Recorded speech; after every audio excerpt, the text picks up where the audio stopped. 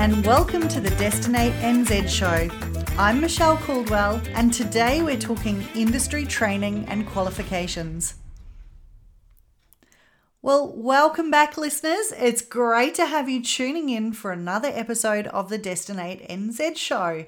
Now, as you can see, I'm alone today, but Chambers will be back again next week. And we've got a great episode lined up for you today. We're joined by Tony Lasky from Service IQ. Tony is the General Manager of Industry Engagement there, and he's going to talk to us about industry training and qualifications, which, as we know, is a really hot topic of conversation around our industry today. We are all looking at how we can attract and retain good talent in our industry. And I know by listening to Tony, you'll probably come up with some awesome ideas to be able to do that. And who knows, maybe even partner with Service IQ on creating some industry qualifications for your roles in your business.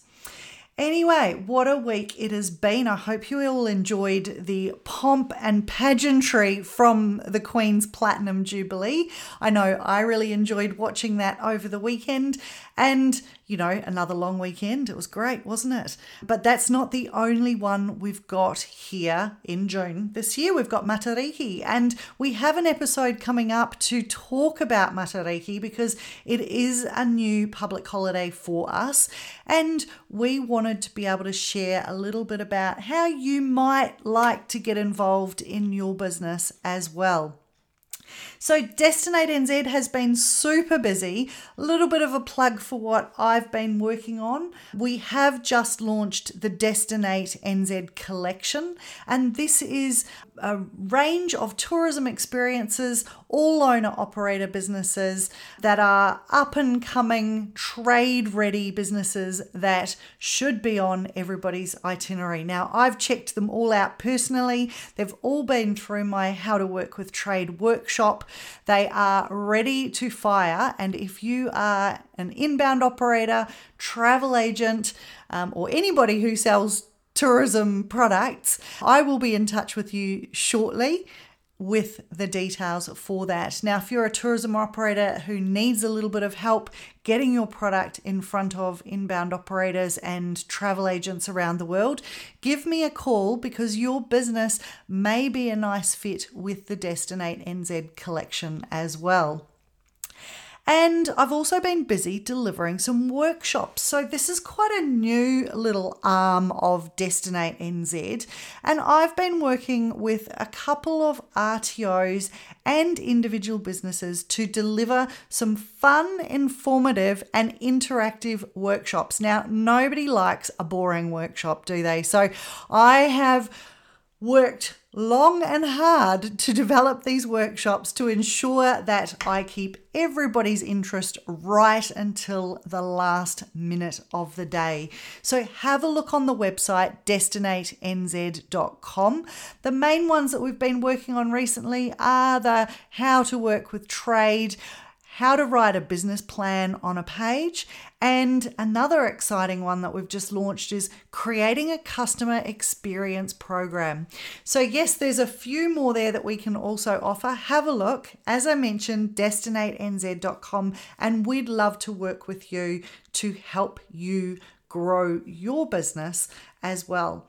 So I'm going to now leave it in the hands of Tony Lasky from Service IQ. We'll let you listen into that. Enjoy the episode, and Chambers and I will be back next week. Ka kite.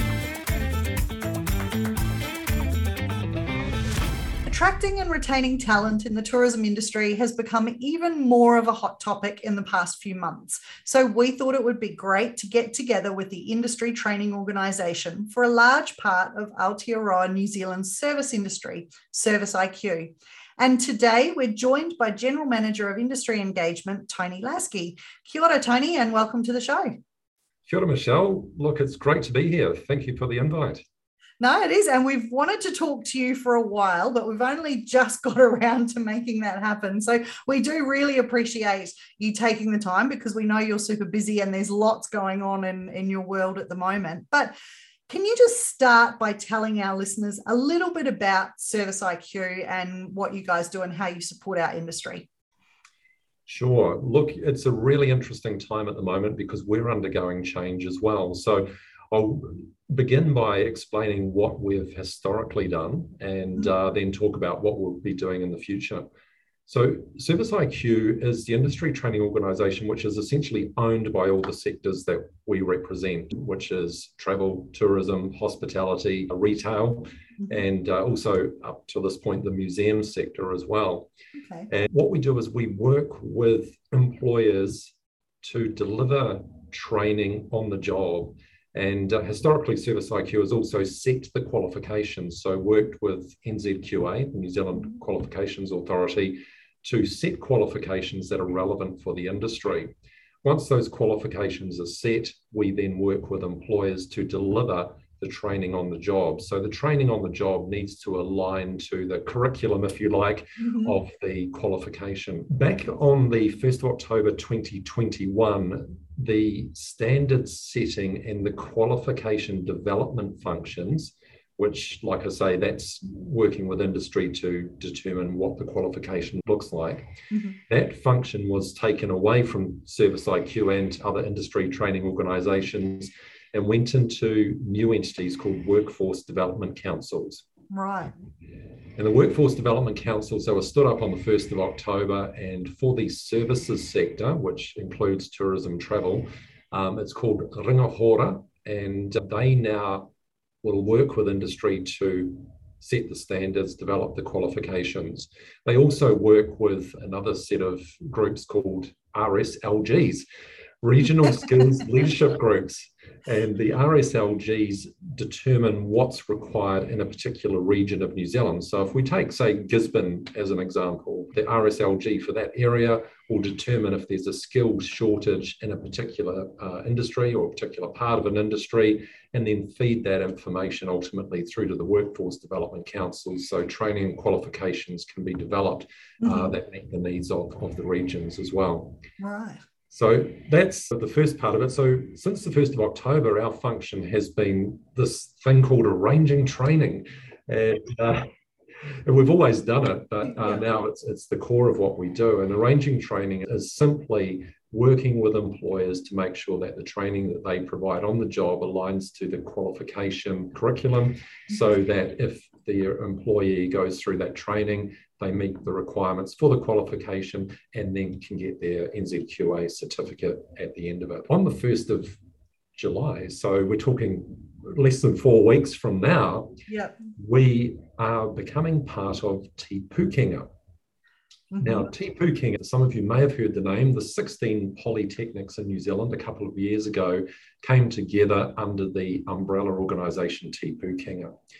Now, all of the industry training organisations, including ourselves, are also going into, well, not all of them, but most are going into Te Pūkenga over the course of 2022. Right. And our to do this is the 1st of July. So, yeah, we'll become part of Te Pūkenga, which will have, like, across the network, something like 250,000 learners in New Zealand.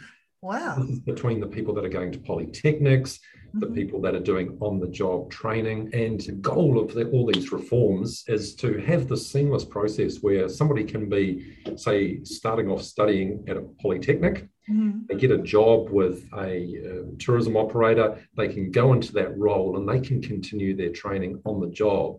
Or on the other side, something like COVID, a tourism operator has to downsize. It means that person can go into a polytech type environment and continue their training. So to achieve that is a lot of alignment that still needs to happen about the programs that are taught to meet the qualifications. But that's kind of the end goal of this review of vocational education, or ROVE as it's known.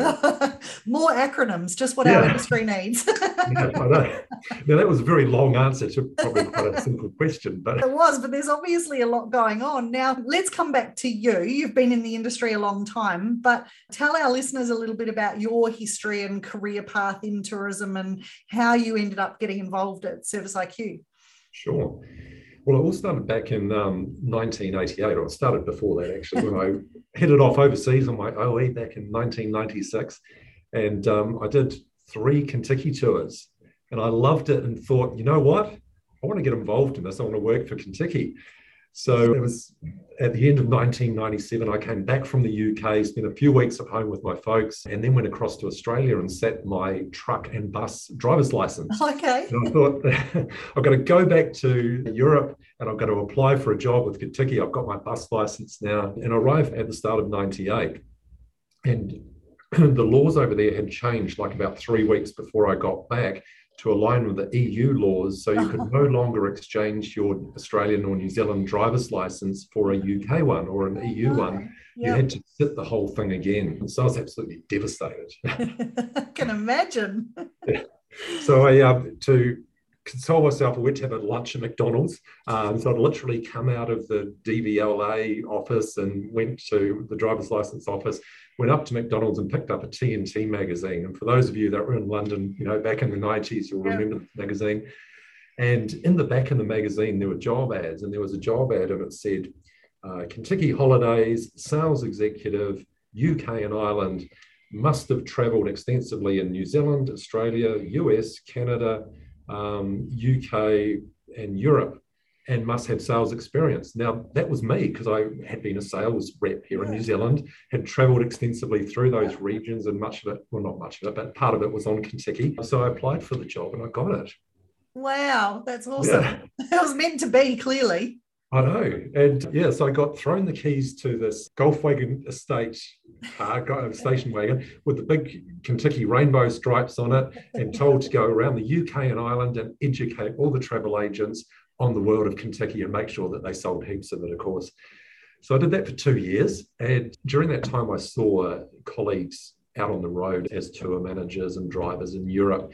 And, my original goal was to be a driver for Kentucky. And anyway, so after 2 years, I thought, well, I want to get out on the road. So at the start of 2000, I trained as a tour manager in Europe. And I think that was the hardest 70 days of my life, going around every city and every town that Kentucky goes to and learning where the museums, art galleries were, opening, closing times, how much it costs, where the public toilets are, where the ATM machines are, all of that stuff. It was full on, day and night. And then, so for the next 2 years, so 2000, 2001, I was a tour manager in Europe. And in fact, in 2001, I went back for another training trip to do Spain and Portugal. And so I specialised in that area for part of 2001. But of course, September 11 happened. Yes. So people stopped coming to travel. I mean, they couldn't travel initially, and things dried up. So I was looking at the end of October anyway to go back to Canada, where my now wife was. She's a Kiwi, but she was just living in Canada at the time. So I was going to go back there anyway. And then we decided, well, hey, let's head back to New Zealand. So sort of December 2001, we came back to New Zealand. And I guess a bit like COVID, after 9/11, there weren't a lot of roles available in travel and tourism. So I was applying for roles as a tutor in a travel college and all sorts of different things, but there wasn't a lot going. And I remember one recruiter said to me, "Oh, you're another reject from the travel industry, are you?" And those words kind of stuck with me after 9/11. So, what we've gone through now with COVID, actually, there's a lot of kind of parallels as well. Yeah, I think so too. Yeah. So look, I went back into my old sort of sales job as selling floor coverings, carpet, tiles, that sort of thing. And then I decided that I'd set up my own business. So for the next 4 years, I set it up from scratch. I ran coach tours around Auckland, and that was a wild ride. The first 2 years, I didn't make any money, but the second 2 years were okay. But I got to the end of the 4 years and I was working day and night, like 7 days a week, as most small business owners do. And I wouldn't say it was an ultimatum, but I knew that I had to make some changes in my life for things at home to be continued to go up. Yes, and be home a little bit more often, I would imagine. So I applied for a role at THL, and of course that's where you were working at the time, and an international sales manager for Fuller's Bay of Islands. And so I got that role, and then that morphed into sales manager, Australia, New Zealand, for all of the brands at THL and the experiences division at that time. And I would have probably stayed there for much longer, but a couple of years later, I got approached by Kentucky to go back to Kentucky to run, or throw my hat in the ring at least, to run the New Zealand division of Kentucky as the general manager. So I went back there, that was 2007, and then stayed there for the next 12 years. During that time, I was given Asia as well, the Singapore office to run. So spending sort of half my life up in Asia and back here in New Zealand as well. Yeah, so that was outbound sales marketing, but also we had inbound operations, as you know, in New Zealand here as well. Yeah. And then we restructured, Kentucky's part of Travel Corporation. We sort of restructured about 2014, and all the brands came together in New Zealand. So Trafalgar, Insight Vacations, AAT Kings, and there's a number of other brands under the umbrella. And at that time, I took on the role as Director of Marketing Communications for all the brands for the Travel Corporation. And that's what I did until 2019, and decided really at that point, because it was 24/7. I was away a lot. I was, it's a glamorous lifestyle. I was up in Europe 3 or 4 times a year, but it was 24/7. A global, travel and tourism operation is 24/7. And so when we were switching off for the day in New Zealand, I was then on conference calls in the evening, often at midnight, 1 o'clock in the morning with Europe. And our kids were getting a bit older. And so it was kind of time to just reassess life and make a change. So I had this criteria in my mind, which was, I want to work for a New Zealand-based organisation that's largely Monday to Friday. And in the travel and tourism industry, that doesn't exist. Yeah, needle in a haystack, that one. But in education, there are some roles like that. I'm so passionate about tourism, about travel, about the service industry, about hospitality. And this role came up. And it was a chance to really, for me, after 20 years on the other side of the commercial world, to really give back to the industry. And so that's what attracted me to the role at Service IQ. But yeah, look, it's been great. I've been here a little over 3 years now. And they have a fantastic team of people, really highly skilled team of people that are out there in the field, working with employers, working with trainees and apprentices. And Michelle, that's my story. Awesome. Do you know, that's really interesting, because as you alluded to there, we did work together, and yet I didn't actually know all of your history. So I found that quite fascinating. But I love the fact that you'd identified you wanted to be a tour leader, and yet you somehow ended up in that same organisation and then managed to get back to that. And I think there's a lot of stories like that in tourism, isn't there, where you have an experience that obviously just means something and so much to you that you say, I want to be a part of that, and you make it happen. And that's really awesome. Yeah, and it really was. And I talked about getting that role as sales executive. The person that hired me for that role, I think he was about to take out a restraining order because I was badgering him every other day to get the role. I was so, enthusiastic and passionate about getting that sales exec role. And that's what it came down to. After he hired me, he said, look, it was really because of your tenacity and the fact that you kept chasing, and you got the role. Yeah, I had a similar story with my role with THL in London, because when I left THL in Melbourne, there wasn't a role advertised. And I remember Leanne up in the London office was talking about hiring someone to help her. And I think so many people from the Australian branches contacted her and said, you need to get in touch with Michelle. And I were just badgering her, going, give her a job. So yeah, that worked out well as well. So yeah. Absolutely. And I think in the industry, that's what it's all about. And it's, certainly the people that and connections, so the opportunity to network is great as well. Yeah, it is, definitely. Hey, now obviously the last 2 years have been challenging for everybody.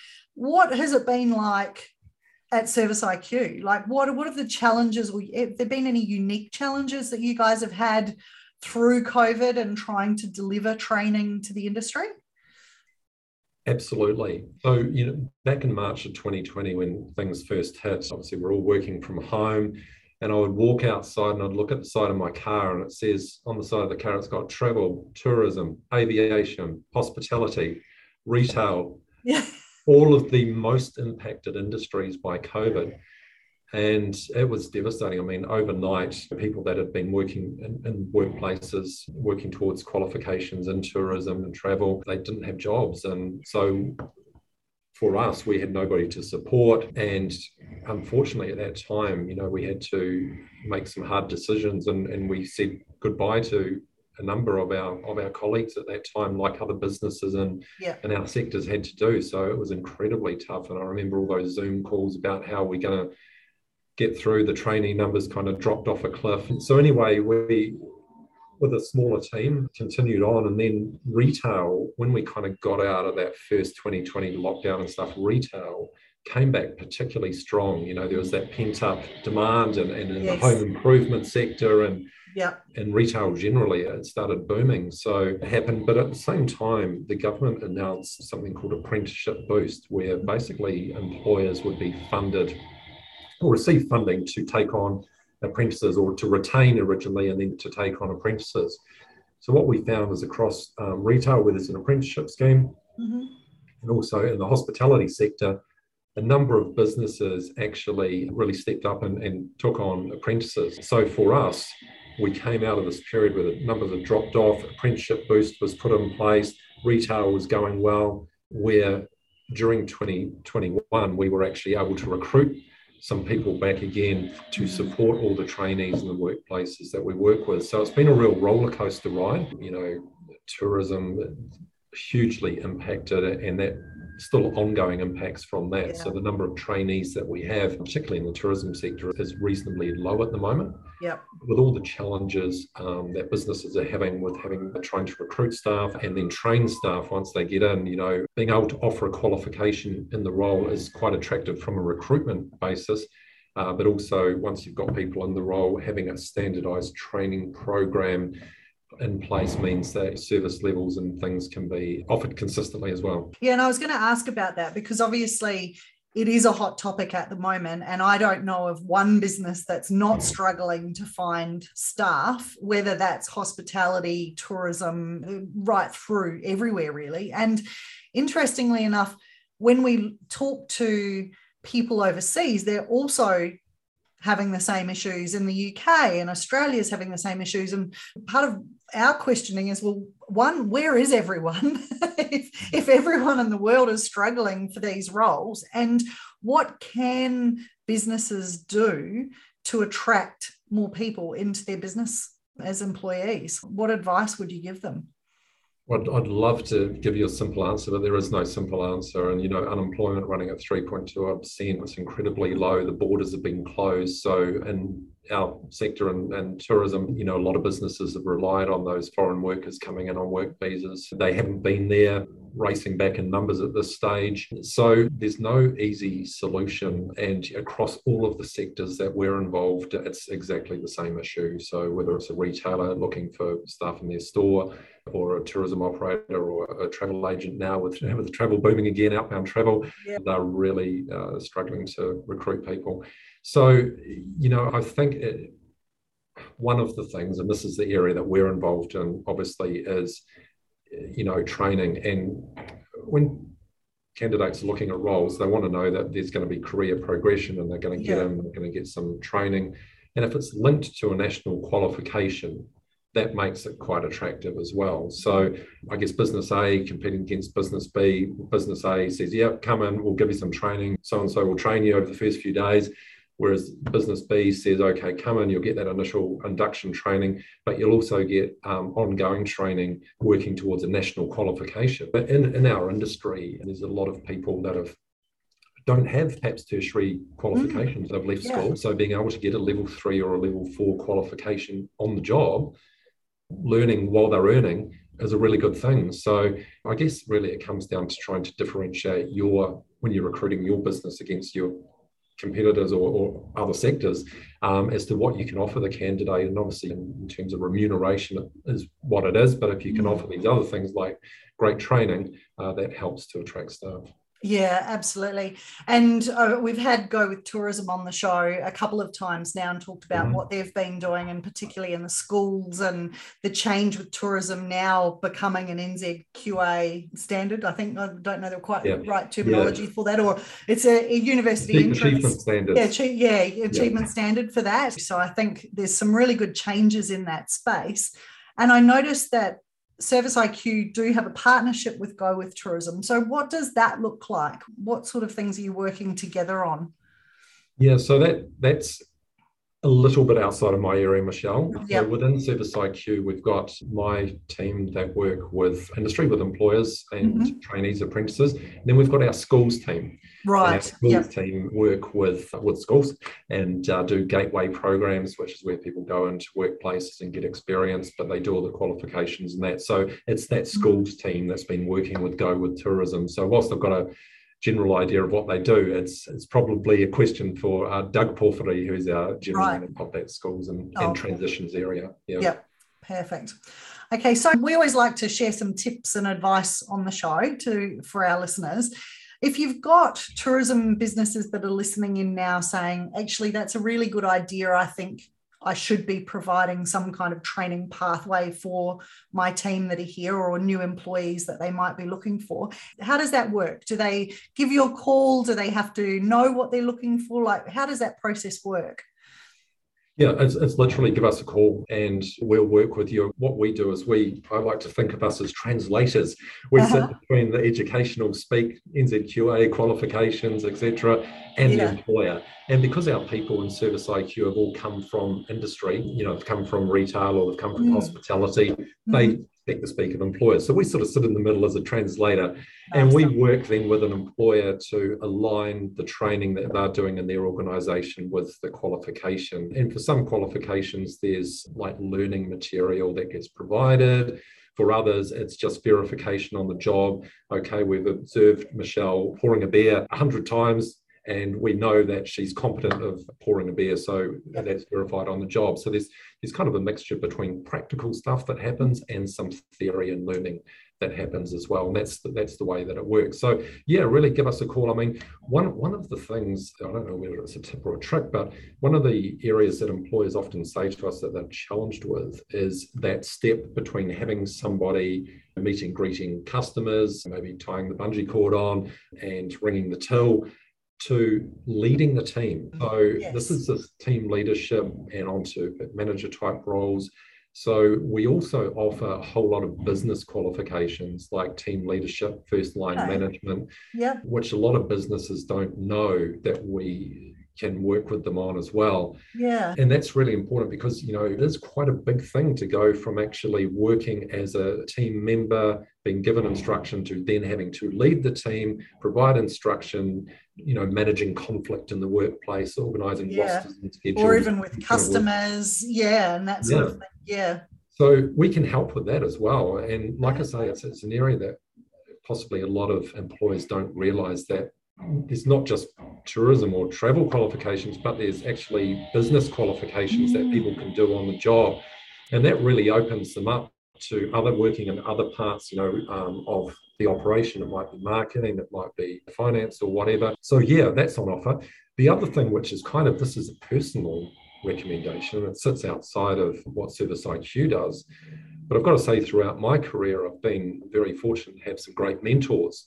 And in recent times, I've been involved with something called the Travel Industry Mentor Experience, which is more outbound travel. But as a mentor in that organisation, providing mentorship to somebody in the industry that's not starting out in their career, but is looking for the next step in their career. And so as a business owner, as a person in the industry, if you've got some experience and you can share that and pass it on to others through a kind of mentoring type arrangement, that's great as well. And there's some time associated with that, but there's no cost associated with it.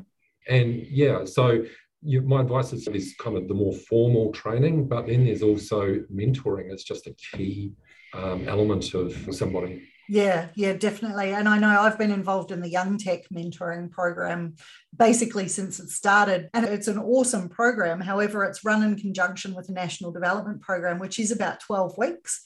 And so you find that, yes, it's great for those 12 weeks, but then some of the relationships continue, but not all of them do. Whereas it would be great to have something like, I'm working with some businesses at the moment that are actually COVID startups.